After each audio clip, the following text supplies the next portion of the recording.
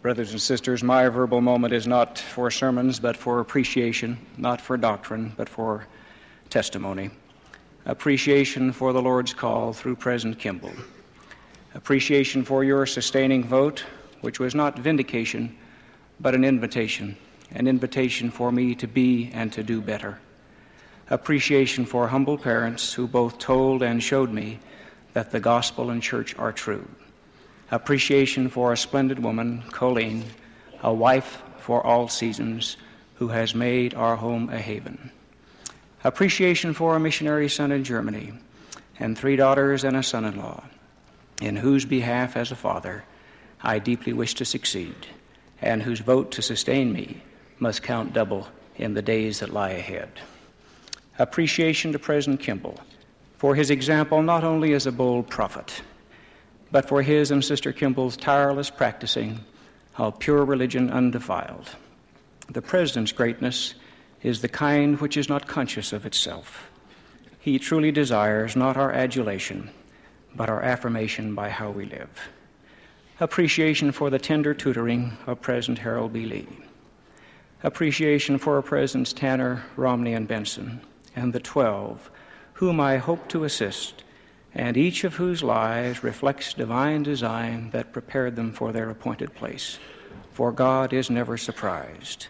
Appreciation to all the general authorities who travel so tirelessly to teach us all, leaving their families without complaint.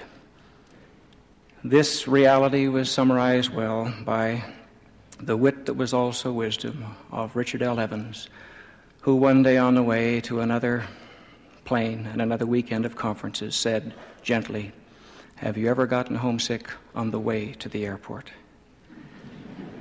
Appreciation to the members of the church who have helped me in the Tremont and Ogden and Reno regions, and to my sweet colleagues, the regional representatives for the 12, especially those whom the Lord has raised up in other nations of the world. Appreciation to the devoted colleagues and students in the church educational system in 50 countries who number 1/3 million. Endless appreciation to Jesus Christ for his atonement, realizing that included in the awful arithmetic of that atonement are my sins, and for the eloquence of his example, and for the witness he has given me, which I have happily borne in about 35 countries. For when one sees life and people through the lens of his gospel, then one can see forever. Endless appreciation to my Father in heaven, whose blessings depend upon our obedience, but whose ratio of blessings to obedience makes him a generous God. I know the celestial criteria measure service, not status, the use of our talents, not the relative size of our talent inventories. I know that church membership is not passive security, but continuing opportunity. Finally, I testify that what a wise man wrote is true. If you have not chosen the kingdom of God, it will in the end make no difference what you have chosen instead. Having so chosen, may God bless us all to move the kingdom along. I pray in the name of Jesus Christ. Amen.